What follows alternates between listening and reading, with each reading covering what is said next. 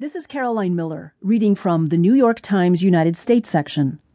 Family of Durst's wife, who vanished in '82, asks court to declare her dead, by Charles V. Bagli.